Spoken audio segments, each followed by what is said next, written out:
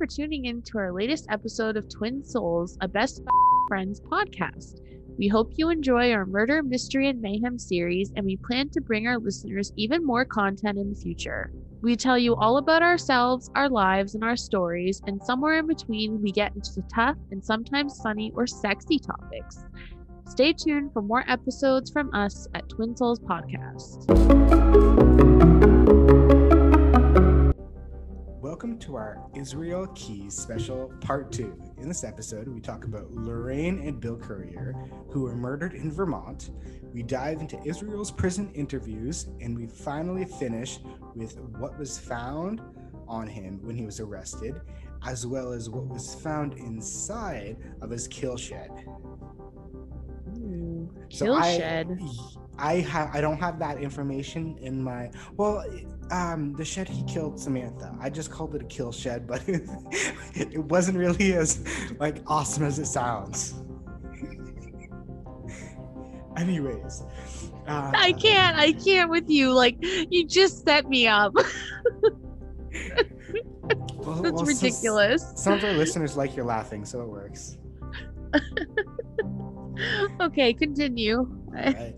There was about 40 hours of interviews done with Israel Keys involving several different cases, murders, in an area that spans thousands of miles. Keys would later be found to have no specific victim profile. He would often travel thousands of miles with a thought-out plan on how to cover his tracks. He would use receipts and often use rental vehicles.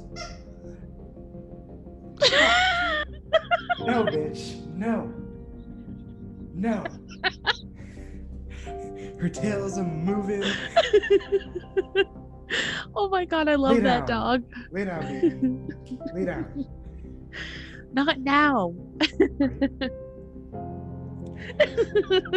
You have to leave that in. I will. That's hilarious. All right, as you were. Throughout his life, Keys would have plenty of opportunity, having traveled all throughout the United States, Egypt, Canada, as well as all his military travels to possibly commit crimes. When police finally arrested Keys, they obtained a search warrant.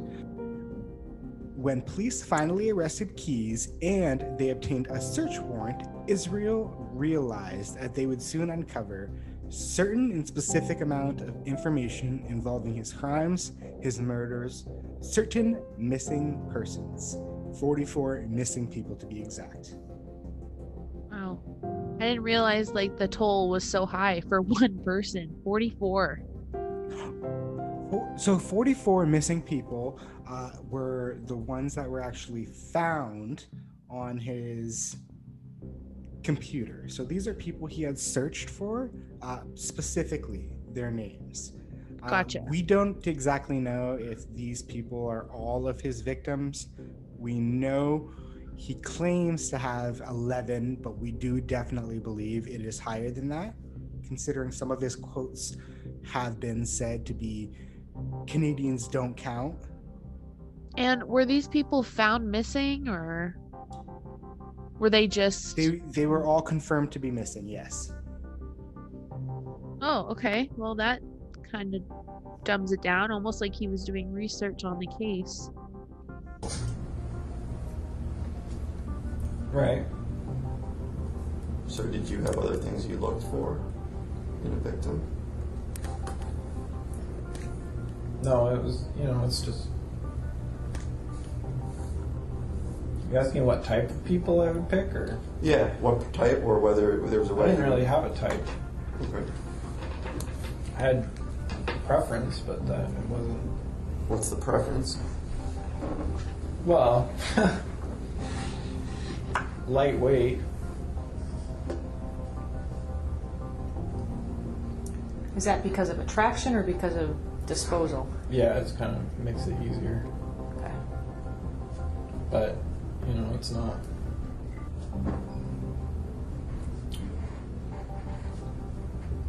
It's not a deal breaker. So he has basically no specific victim, as he has stated there, which is pretty interesting. He states he did have a preference, and that was lightweight, but he wasn't opposed to other types, I'm assuming. We will learn more about these other types as we kind of go through.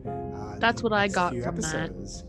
Yeah, that's exactly what I got from that audio. In the interviews that took place, Keyes disclosed enough information to confirm what information has been found on his laptops. Here is a clip that we are going to, two clips actually. The first one, he talks about investigators talk about other crimes that he's actually allowed to talk about, opposed to the Samantha Koenig murder. And the second clip will be talking about him and his daughter, basically. I have to keep more in mind than here and now,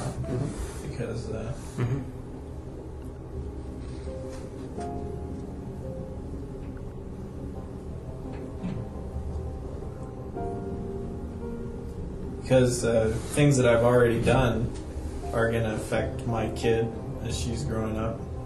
You know, even when I'm not around anymore, she's, you know, I'm just debating whether or not how much I want attached to my name, and that's not. I realize that to a certain extent it's beyond my control, but for right now it's still within my control, and if we can continue to work together, you know, then, and I think that there's some possibility that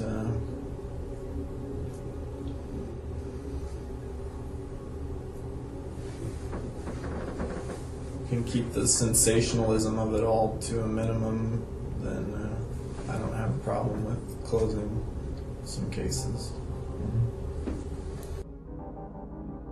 That was interesting. And I don't even think it was the clip that it was supposed to be. But whatever. We'll continue on with the information I do have. So hang on. So, Yes. okay, that just kind of blew my mind because he actually seemed to have a lot of sympathy for his daughter in a weird way. So as we will learn, he was actually with his daughter. His daughter was in another car with his brother because it was the truth. He was in Texas, originally in Texas at the time of his arrest for his sister's wedding. So did he actually love and care about his daughter? Does he say that? Does he? He doesn't really want to get into too much about his daughter. Just that basically he doesn't want her to know. None of this information he really wanted to ever come out. He wanted to be a serial killer, live, die, and basically no one know anything about him. Which the only reason people do know about him nowadays, I found out from my podcast. And it really drew me in. I listened to one and then I listened to another, which was much more in depth, and it just drew me in. It was so interesting. Yeah, it's just the way he talks about his kid makes me feel like he actually really means that. Like I feel some care coming from him, as weird as that is. I know you say he's not like that type of guy, but maybe he was towards her. He claims to not want to target people with like young children and stuff like that. Well, then he targets like an 18-year-old girl who's the daughter of somebody. So sometimes his reasoning seems a little wishy-washy. Okay. Keyes had an almost relaxed vibe going throughout the interviews, often quoting that he is more sane than most Americans. Keyes controlled the conversations, avoiding questions he did not feel he needed to answer or wasn't willing to answer. He even asked for a cigar and coffee in order to reveal some details and to move some cases forward. Throughout the interviews, Keyes confessed to the murders of 4 people in 3 different incidents in Washington state. He killed 2 individuals, and he kidnapped and killed the couple. He didn't provide any names on those couples, but we have been able to kind of narrow down some missing victims and missing possibilities in the area. Because he often returned to Alaska after committing or researching these people, he would follow the news of his murders on the internet and on the news. He admitted to killing another person in the east coast of the United States. He buried he buried that same body in New York, but he also killed another person in that state. So sometimes he would kill a person in one state, have it to be 3-4 hour drive to another state, dump the body, and then you drive back to Texas and have his phone bing and check in back in Texas, but then he would turn back around and travel right back to what he was doing, basically. So he would try to track his cover. Oh, he's here, but then we have proof of him being in other places at the same time. Okay. The next victims of Keyes that were actually identified were a missing couple named Bill and Lorraine Currier. So as he had said, he didn't have a specific victim profile. And if you look at the picture of Bill and Lorraine in our full picture section, you will notice that they're definitely not small. Bill They're was not thin. They're not thin, no. They were both said to be a little bit bigger on the bigger side, which contradicts what he had said about wanting someone small. Like his preferences. Exactly. So here he actually plays a little game of an exact quote of, "I will give you 2 bodies and the location." All I care about is to give some sort of closure to whatever families are out there that are still grieving for their loved ones. And that may sound cheesy, it may sound like bullshit to you, but that's all I'm in it for, and that's all I think these people are in it for. We're not here to jam you up more and try to, sell you to some local agency. In fact, just the opposite. We'd like to control things. We'd like to control things as quietly as possible. We don't want FBI to study you. I don't want any of that shit. All I want is for this to sort of end. Like I told you the first time. Oh, let's let it end for as many people as possible, and then you control. All right. I'll give you 2 bodies and a name, and I can give you one of the murder weapons and the rest of the story, everything that happened. But I'm not going to give you the rest. That's all I'll give you today is 2 bodies and the name. All right. Well, to find it, we're going to need the larger screen, the better Google Map, because I don't have. Was the screen that we were looking at the other day? It might take me a while, but yeah, I can probably find it on that. I need satellite maps though to find it. Can you give us an idea of what region you need the maps for? We might have some paper maps too. Burlington, Vermont. If that's it, they'll be in the basement. We should look in the basement. Where? I can show you if we get an overhead view, but it'll be let's see, north east corner. And is the basement accessible by inside the house or just outside? Both. And who are we looking for? Last name Currier, Currier. Do you have an age? Well, you can pull it up online. There's a lot of stories on it.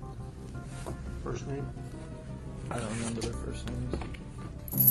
You talking 2 or 1? 2. What's the second name? Both Currier. Sisters? A couple. Man and wife? Yep. How'd you meet him? Didn't meet him. That was pretty intense. Yeah, I want to mean, know more. Like, he just hands it out. I'll give you 2 bodies and a name, and then goes right into it. Give me a map, and I'll show you exactly where. So, to get more into it, Israel scouted out various abandoned buildings to rape and murder his victims. He landed on an abandoned farmhouse in Essex, Vermont. On the night of June 6th, Israel arrived in Essex, Vermont. Having retrieved his kill kit, he scoped out locations. He landed on the home of Bill and Lorraine Currier. He immediately cut the phone lines so that no alarm got triggered. He sat behind the swimming pool and waited for all the neighbors and for Bill and Lorraine to go to sleep themselves. And once they did, he broke in through the garage. It took about 6 seconds for Israel to get to the bedroom and get his demands out. A shocked Bill and Lorraine had no idea what was happening. Bill even had a gun that was in the nightstand, and it was unloaded. He broke into the room and immediately began tying them up and demanding that they do not speak. They are not to move unless they are told. He used cable ties and tied their hands and feet together. After questioning a couple of times, he took a couple different approaches when questioning the couple, often repeating questions to try and catch the couple in lies to make sure that their stories matched and never changed.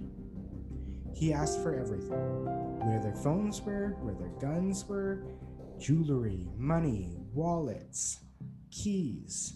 When the couple did, Israel came storming back into the room. He grabbed Lorraine by the neck, and this is when Israel realized that the couple weren't really taking him too seriously. He threw her head and her body onto the bed, slamming her face into a pillow, and said, "Even when you think I'm not watching you, I am." Israel was in the house for about 15 minutes. After that short 15 minutes, he packed a bag and began to transfer the couple to their vehicle. They finally got their first glimpse of their capture, Israel, when the dome light came on in their vehicle. The couple attempted to make the situation more personable in hopes of them letting them go. Israel would lie and joke around and go with what they were asking and just play along. They were told they were being kidnapped for ransom, just like Samantha, and that there were other people involved, so not to mess up or not to piss them off. When going through the interviews, Israel would often use information for the couriers as leverage to try and get some help and return some of his girlfriend's property, like her car after it was impounded, upon his arrest. In that kill kit he brought to the couriers, he had a propane burner camp stove, a pan for water, a few water bottles with water, 50-foot coil of nylon rope.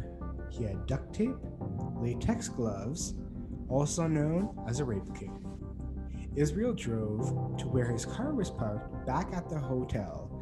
He drove alongside his, parked, and transferred some stuff like a shovel, trash bags, Drano, which is also known to help the decomposition of bodies, or to clear your drain. He arrived to the house he spotted and scoped out, drove around the back, and the plan was to take the couple downstairs through the basement access. Israel first took Bill downstairs through the basement, as we said, and he cable tied his hands to a stool that was in the basement. He placed them against the wall in which he thought they were secured, and he was secured. He went back outside, in which he found Lorraine outside, nearly at the road, running. He ran to her, tackled her, and he beat her up a little, as he says. As he beat her up, he took her back inside the stairs. The thing was, there was a neighbor who parked right across the street who was a police officer. Fun fact. Wow. He takes Lorraine upstairs this time and not downstairs with her husband. He takes her up to a bedroom and lays her on a mattress. He duct tapes her hands, ties her to the bed using a trucker's hitch. He keeps tightening and tightening until she stops struggling. He pulled out some cuffs that were made out of nylon webbing and placed those onto her ankles, looped them back around the bed, and tied it to a pin near the door. And once again, he used another trucker's hitch on her other leg. He went down to the tool room, retrieved some nails, and hammered them into the bedside window. He kept tightening her legs around the nail and another trucker's hitch until she was no longer able to struggle whatsoever and was stuck. It was then Israel heard some commotion coming from downstairs. It seems like he was getting a little too excited with Lorraine and tying her up that he forgot that Bill was downstairs. So he goes back downstairs, and the stool Bill was attached to broke, and the cable ties came off. Bill was trying to be reasonable and trying to get Israel Keys to stop what he's doing. But the thing is, what he doesn't know, Israel Keys had it all planned. In his interviews, Israel talks for over 2 hours about his crimes, and which included torture. After I found that house and decided that it was probably just a couple, I think I even had it pegged down just from looking at the outside that it was probably an older couple, just because of the way they had their backyard set up. They had like a swimming pool and a deck and a barbecue, and it just looked like a, like older couple that didn't have kids kind of house. And so I knew there was probably only one room in the house that was being used as the bedroom, and so I walked around the house, and then I was pretty sure I'd found it just from walking around the house. Yeah, because I heard, even though the blinds were closed, I heard fans running in it, and it was hot that night. It was really hot and muggy, and it had been raining, and so I already knew, in my head, before I even went into the garage, I already had in my head about what the layout of the house was. It was just a ranch house, so it wasn't hard to figure out. Yeah, but I mean, I knew that they, you always think of that, and they did. They had a gun right there in the nightstand, but, just Which gun was on the nightstand? that. In that first interview, here he says he knew they had no children and that they were the perfect targets, basically. This next one, he goes into some graphic detail about what happened to Bill, and I actually decided to cut out what happened with Lorraine and type that up myself instead. So here we go with the first of 2 clips for the next part. I mean, at that point, like I say, he had just reached a point where he wasn't going to cooperate no matter what. And I didn't have the Ruger 1022 on me. I had it was upstairs in the backpack. I had my 40 cal and I had a knife. And I didn't want to use the knife on him because I make a big mess. And so I think I just kind of grabbed him by the neck and pushed him up against one of the posts and put the knife to him, and he still, he had his hands out, but he still wasn't doing what I said. And then I started getting pissed, and I just told him, I was like, I have a gun upstairs, and, if you want to do this the hard way or do it the easy way, it's up to you. He didn't really believe me or take me seriously or whatever, so there was a shovel in the basement, and I hit him with that a couple times, and he was still trying to wrestle with me and stuff, and I just came to the realization that, he wasn't going to stop fighting, and so I knew I was either going to have to knock him out or just kill him. But by then I already had her all set up upstairs, and it was, it was annoying me that I was having to deal with him, and so I went back upstairs. I ran back upstairs, and So I'm just gonna pause this really quickly. So he states he was ready for her. He had her ready all the way upstairs. He was planning on going back upstairs if he could tie him up and subdue him, and raping her and torturing her and killing her first. From my understanding of what he just stated. Do you think the same? And he also said that he was annoyed. Yeah, Like- he was annoyed that he had to come and deal with this. Yeah, It was that. inconveniencing him. Yeah, it was inconveniencing him. Let's see what else happens. By then I was all amped up and grabbed the 1022 out of the backpack. I didn't want to shoot him with the 40 cal because there was a cop car right across the road. I don't know if it was the sheriff's house or if his car was just there. Parked in the driveway or something? Yeah, I was a house probably only 100 yards away. The 40 cal was loud and I was paranoid about using it, so I grabbed that and I grabbed the silencer and put that on, and I was upstairs for maybe not very long, like 20 or 30 seconds. So she was still on the bed. She couldn't move anywhere at that time, but she could tell that things were not going well. I think I was cursing and stuff, and like he kept yelling up after me up the stairs. He was like, "Where's my wife? What's going on?" And I was like, I told you you're not going to cooperate. You're going to do it the hard way. And I came back downstairs, and he was standing at the bottom of the stairs in the basement still. It was like, he didn't have any light, but I could tell when I came down the stairs, like he was trying to figure out like some way to fight me. He was like feeling around for something to hit me with, and I came back down the stairs and I saw that. So you're still not going to cooperate, and I had the gun out in front of me, like pointed from the hip, and had my headlamp on. He saw the gun and he started to say something, and it just pissed me off, and I just started pulling the trigger, and he threw his arms up, kind of crossed them in front of him, it seems like. And He just makes it sound like another day at the park, laughing and like giggling and He really is. So proud of basically, himself. At this point, he's saying Bill tries to protect himself by throwing his hands up in front of him to stop. Israel fired the trigger 10 times into Bill, and by the 10th time the gun was fired, Bill was still standing, but began falling. Bill Courier was the first and last person Israel killed by shooting to death, as he states. Israel sat there long enough and waited to make sure that Bill was actually dead and he wasn't going to go anywhere. Israel returned back upstairs to Lorraine.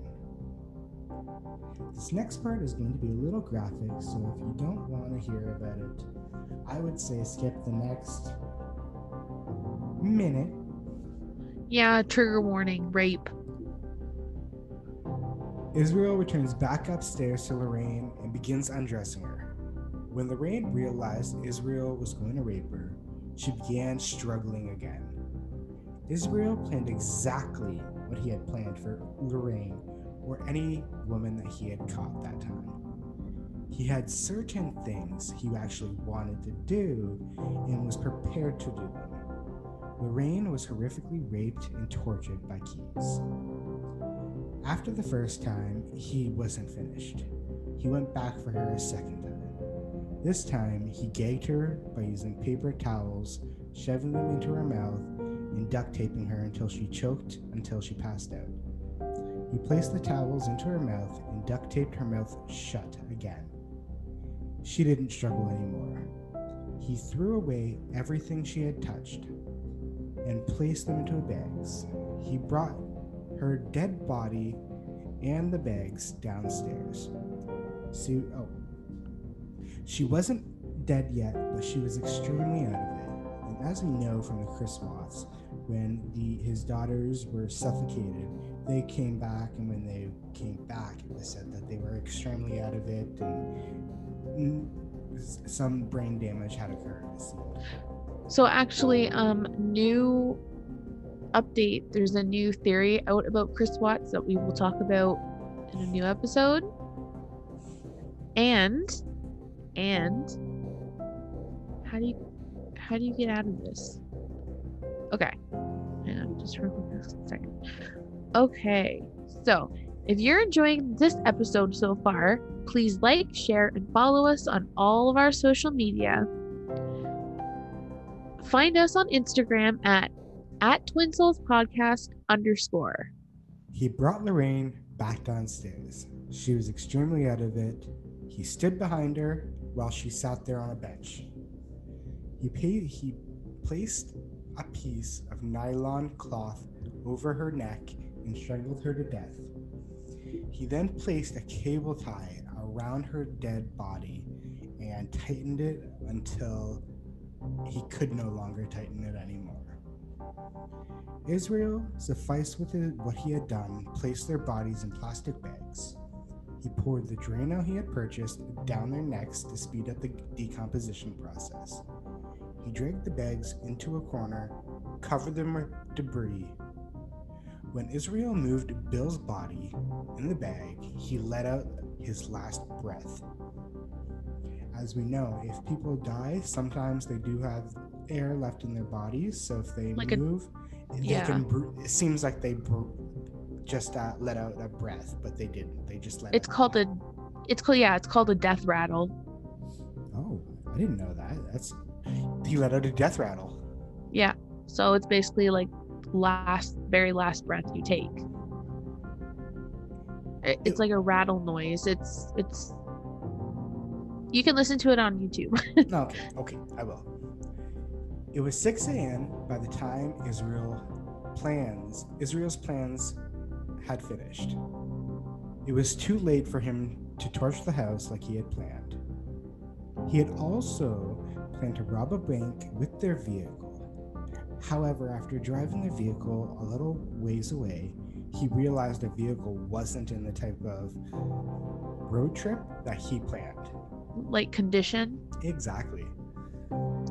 As he was driving back through, he made a pit stop to burn any evidence he had, and he was amped up and actually wanted to kill again. He came across a young married couple at a New Hampshire national park, and he actually stalked this couple shortly afterwards and still amped up for a little while in this park. However, he did notice that there was a park ranger's vehicle nearby, so he decided against doing another murder.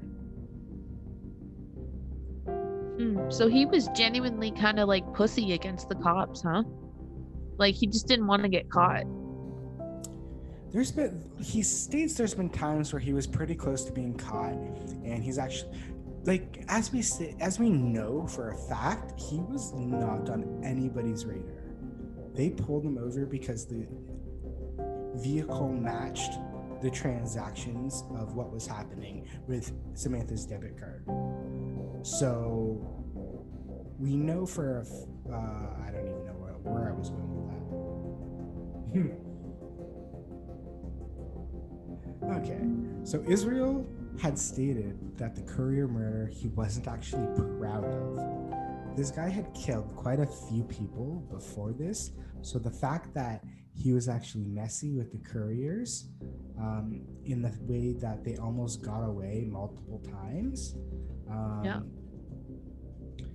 But the thing is, the only reason we know about the couriers is because he told us. He knew we would eventually find out about the couriers because they were part of the 44 missing people that were on his computer. Gotcha. And as he stated, he actually looked for the couple on the computer quite often, and he knew that it's the couriers, you will find a lot of information, he had stated.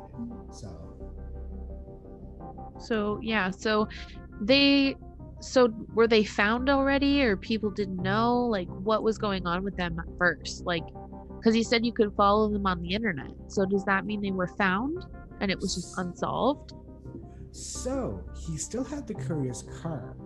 So he switched back into his car, ditched the courier's car, and Gotcha. he was driving back through Vermont as he was coming from. As he drove back from Maine. Oh, yes, because he went to Maine because he wanted to commit another murder. So as he was coming back from Maine to Vermont, and through Vermont, he drove by and realized the police had actually already found the courier's cars.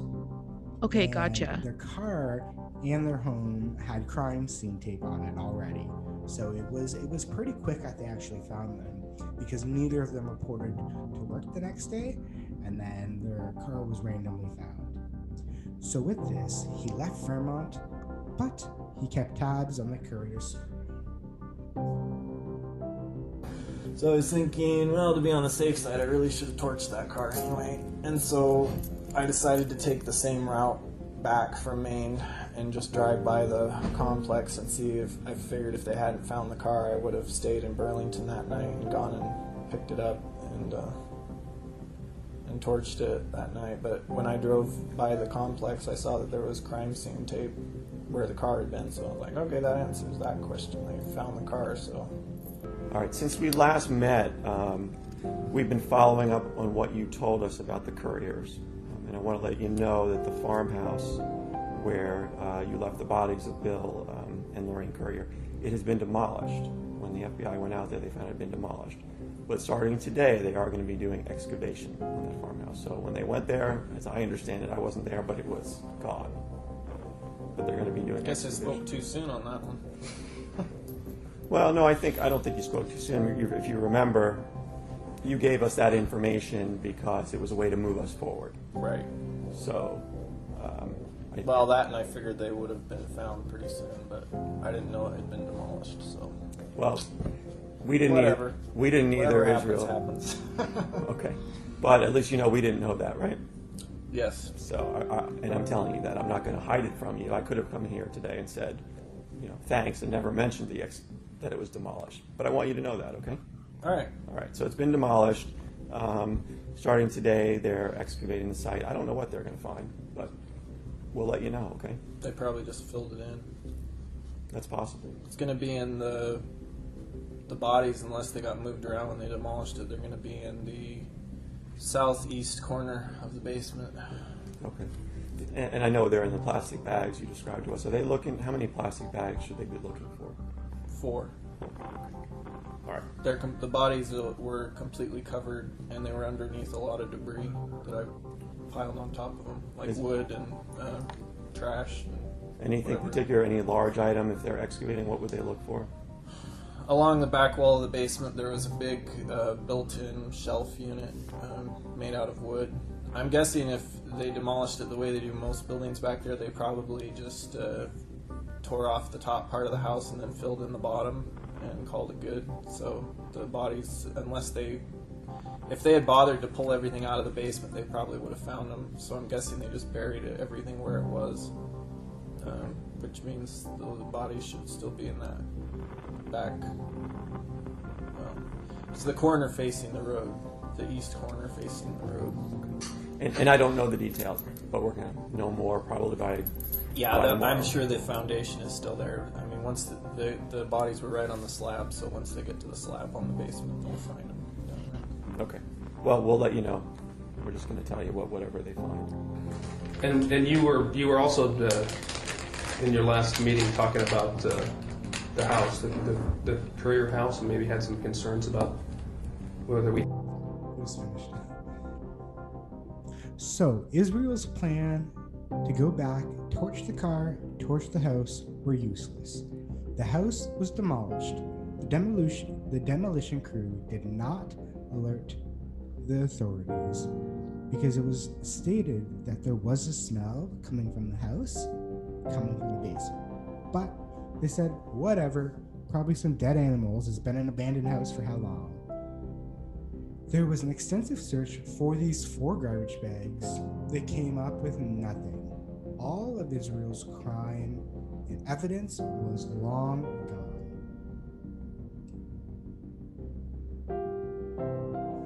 Israel often had a lot of different topics and subjects to talk about. When the FBI would hit a roadblock, they would ask about his early life, sometimes about his career, sometimes about his time in the military. But what would really get him talking would be mentioning serial killers.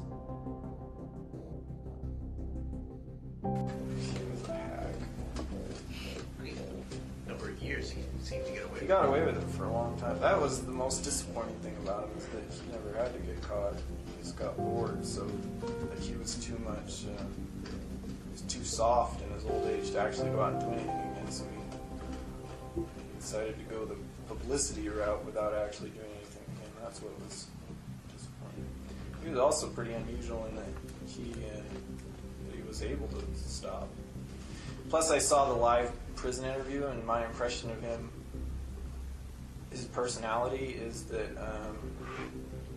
he was actually sorry for the things that he had done younger, kind of like repented or thought he was repenting of his ways, kind of thing. And I think that was I for don't know, real, maybe or he was that a found, show? I think it was for real. Because honestly, I don't think if he really didn't believe that he was repenting of his sins, I don't think he ever would have stopped. Because he stopped for like 20 years. I don't know, in my mind that's impossible. Why do you say that? Just because of the way he killed people. It's a pretty obsessive, compulsive act to kill someone that way. It's not like you're a gangbanger doing a drive-by or something. So. Israel talks about his sympathy for BTK. I was gonna actually remove that whole part and use it for another episode, because now we actually need to jump back into the Samantha Koenig case to go over a little bit of the timeline of what happened in between his family trip to New Orleans in their cruise. So let's jump back into the Samantha Koenig case for a few minutes. So when Israel left Samantha for dead in the shed, he and his family left that same morning. They left for approximately 2 weeks. They flew from Alaska on February 2nd to Houston. They rented a car and stayed a night in Houston. Road trip down to Lafayette, Louisiana, which was about 3 hours away. They stayed another night in Lafayette and drove to New Orleans on February 6th. They got onto a cruise for about 5 days. So I had thought originally they had went on a 2-week cruise, but that wasn't the case. They had went for 5 days on this cruise. They arrived back in New Orleans on February 11th. The family traveled back to Texas, this time to take a stop at Israel's mother's house in Lufkin, Texas. So as we know, Lufkin, Texas is pretty much the area that he was arrested in probably a couple weeks later. Not even a couple weeks later. So, at approximately on 6:30 on February 13th, Israel left his mother's house alone, saying and leaving a note that said he was going to bury some guns. He immediately shut his phone off so that there was no record of where he actually went. That, however, wasn't the case. We actually do have a record of where he went, or at least a partial record. That evening, as he left and was missing, he turned his phone back on and texted his girlfriend, Kimberly, saying that he was stuck in the mud. He then shut his phone back off. The next day, on February 14th, he turned his phone on once again. This time, he sent a text message that said he was at Cleburne, Texas Mall. He was parked in the parking lot, and this was at approximately 5:30 p.m. he once again shut his phone off. So it's Valentine's Day, and he seems to be deliberately not wanting to even see his girlfriend, who he just traveled on a family vacation with. Pretty much ditched him at his parents' house and left for some reason or another. What a dick. Right? And when he turns it on, he calls his mother. And it's such a weird situation. He calls his mother and said that he was on the opposite side of the mall because they had actually gone looking for him and couldn't find him, and had sent a few text messages. He had said something weird like his credit cards were frozen, like that had anything to do with what was happening, and that I guess he was dealing with it. He did not go back to his mother's yet.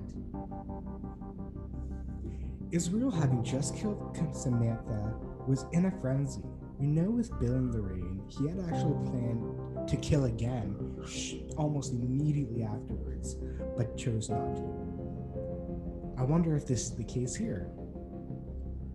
After leaving Cleburne, Texas, he traveled to Aledo, Texas, where he actually committed a burglary as well as an arson on February 16th at approximately 11 a.m. He drove next to Azle, Texas, where he once again committed another bank robbery, this time at the National Bank of Texas. This time, he taped a piece of human hair to a construction hat which he left behind. This hair was actually human hair and confirmed to be human hair, Samantha's. He headed back to his mother's after these two bank robberies. He picked his family up, drove back to Houston in their rental vehicle, and they flew back to Alaska. Upon Alaska, as we know, he returned, cleaned out his shed, disposed of Samantha's body, and took the infamous photo in which Samantha's eyelids were sewed open to make it look like she was still alive. These actions sealed Israel's fate, which eventually led to his arrest a few weeks later in Lufkin, Texas. The last piece to Samantha Koenig investigation is what was actually found in his vehicle when he was arrested, as well what we found in the shed in Alaska. Okay, the first thing we're going to go over is what was actually found on Israel Keyes and Israel Keyes' car, rental car, when he was arrested. There was a folding lock blade knife, a Pantech flip phone, one pair of black size 12 wrestling shoes, a Leatherman wave tool, a duffel bag, 7 unopened DVDs, one partial box of backwoods cigars, also known as blunts, one set of binoculars, one opened box of DVDs, a digital camera, an MP3 player, gray and white size 12 tennis shoes, a Samsung cell phone, a Lenovo computer, a U.S. map of Interstate 80 highlighted from Utah to Wyoming, another portion of the U.S. interstate map, I-5 highway north to South Carolina highlighted, 2 pairs of black glasses, 1 pair of amber shooting glasses, 1 Avis map of Las Vegas, Utah, and Arizona, a gray double extra large Fruit of the Looms t-shirt with the left sleeve cut out, a Walmart receipt dating from March 12, 2012 at 4 a.m. in Lufkin, Texas, a keyring with rings, a king-size zigzag papers, a headlamp, a green and gray backpack, Israel's passport, 2 DVDs opened. The first one titled Combat Zone, and the second one, you ready for this? titled Exquisite Productions Ultimate T-Girl Full Service Transsexuals Volume 2. Oh my. An unknown photo of a black woman with numbers on them. Gray and black men's gloves. A gray hooded sweatshirt, size extra large. A shovel, 22 caliber revolver. A 40 caliber semi-automatic rifle. 2 40 caliber 15 round magazine clips. A February 17th Jacksonville, Texas receipt from Walmart, this time for a shovel, lube, and air freshener. A digital trunking handheld scanner. Heat-sealed bag with $1,018 in it. A heat-sealed bag with Samantha's debit card and her PIN written to the front of the bag. A man's brown wallet, and what was inside the wallet was a Walmart money card issued to Keys, an Alaskan business check card issued to Israel Keys Construction, 5 various credit cards, a Safeway club card, a health card, 2 State Farm Alaskan cards, proof of registration general contract card, Costco card, a Petco card, a 3-day Vermont sporting license issued for June 2011. So this would be around the time he was scoping out the Vermont area. An Alaskan 7-day fishing license issued between 2010 and 2011. A medical examiner's certificate, 6 wallet-sized photos of his daughter, stepson, his girlfriend, and their 3 dogs. There was $359 US and Israel Keys Alaskan driver's license. That wasn't the last of what was found.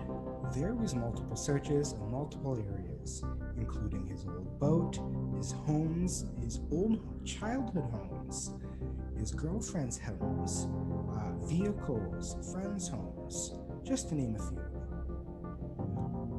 Another search that was done was of the kill shed. Inside the kill shed, the shed in which Samantha died, was pieces of wire with screws on the end, a 5-gallon bucket, vacuum sweepings, 8 white drop cloths, maroon drop cloth, a yellow handled axe, a camping chair, 2 portable heaters, 2 tackle boxes, 2 metal poles, 8 88-inch cable ties, 2 cordless sawzalls, a brown tarp, a small barbecue grill, a fishing pole, 2 utility knives, Mr. Murder by Dean Koontz, a cordless drill, a 20-ounce bottle of Mountain Dew, a Gatorade G2 bottle,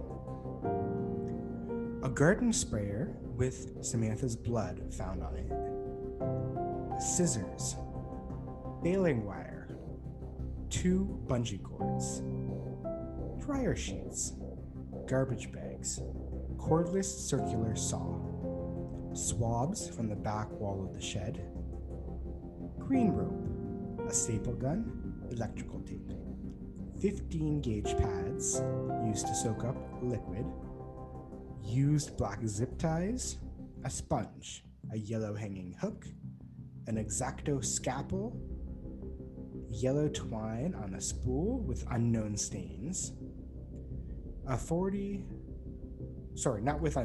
yellow twine on a spool, a 40 caliber Smith & Wesson ammo clip, a single latex glove, plexiglass with unknown stains, 1 black hair, and a bone fragment that belongs to Samantha Koenig. bone fragment that belongs to Samantha Koenig. So what did he end up doing with her anyway? If we go back to the first episode, he dismembered her body, took her Right. to a frozen Alaskan lake, and dropped her in. And this was before he actually passed out the ransom letters. Okay, you're right. Okay, because she was already dead in that Yes. photo. Exactly. So he was just trying to get money. He was just trying to get money. Okay, I'm caught up. So when he did these bank robbings and when he did the killings, he would often come into money shortly afterwards. So sometimes his credit card bills would be paid in full, or he would make a $5,000 payment here or there. Gotcha. So he had all these suspicious transactions, but he had reasons. So he, quote unquote, air quotes, reasons for how he got the money legally, I guess. Okay, gotcha.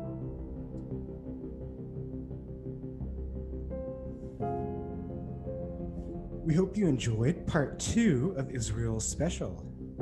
Stay tuned for part 3, which will be all about Israel's suicide, the family home, what was found on that property in New York, the military interviews, as well. We try to break down all of his crimes, his victims, as well as we possibly try to explore the 44 missing people that Keyes had searched for on his computer.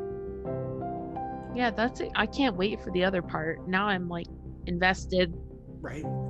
The next parts are going to come in a little while. I got notes and notes to work on because I'm like, oh, I found this person, I found that person. Well, no, not this and that person. Like, there's not too much more information to go over. I love the clips. I think they just add, like, I don't know, it just makes it. Yes. Oh, yeah. You know what I mean? I totally agree. So people can hear what you're actually talking about. Of course. Okay. Of course. Well, that was awesome. Oh, we gotta get that last Instagram. Oh, yep. Okay. Kill it, girl. If you enjoyed this episode, please like, share, and follow us on all of our social media, including Facebook, and find us on Instagram at @TwinSoulsPodcast_. Stay tuned for more episodes from us at Twin Souls Podcast.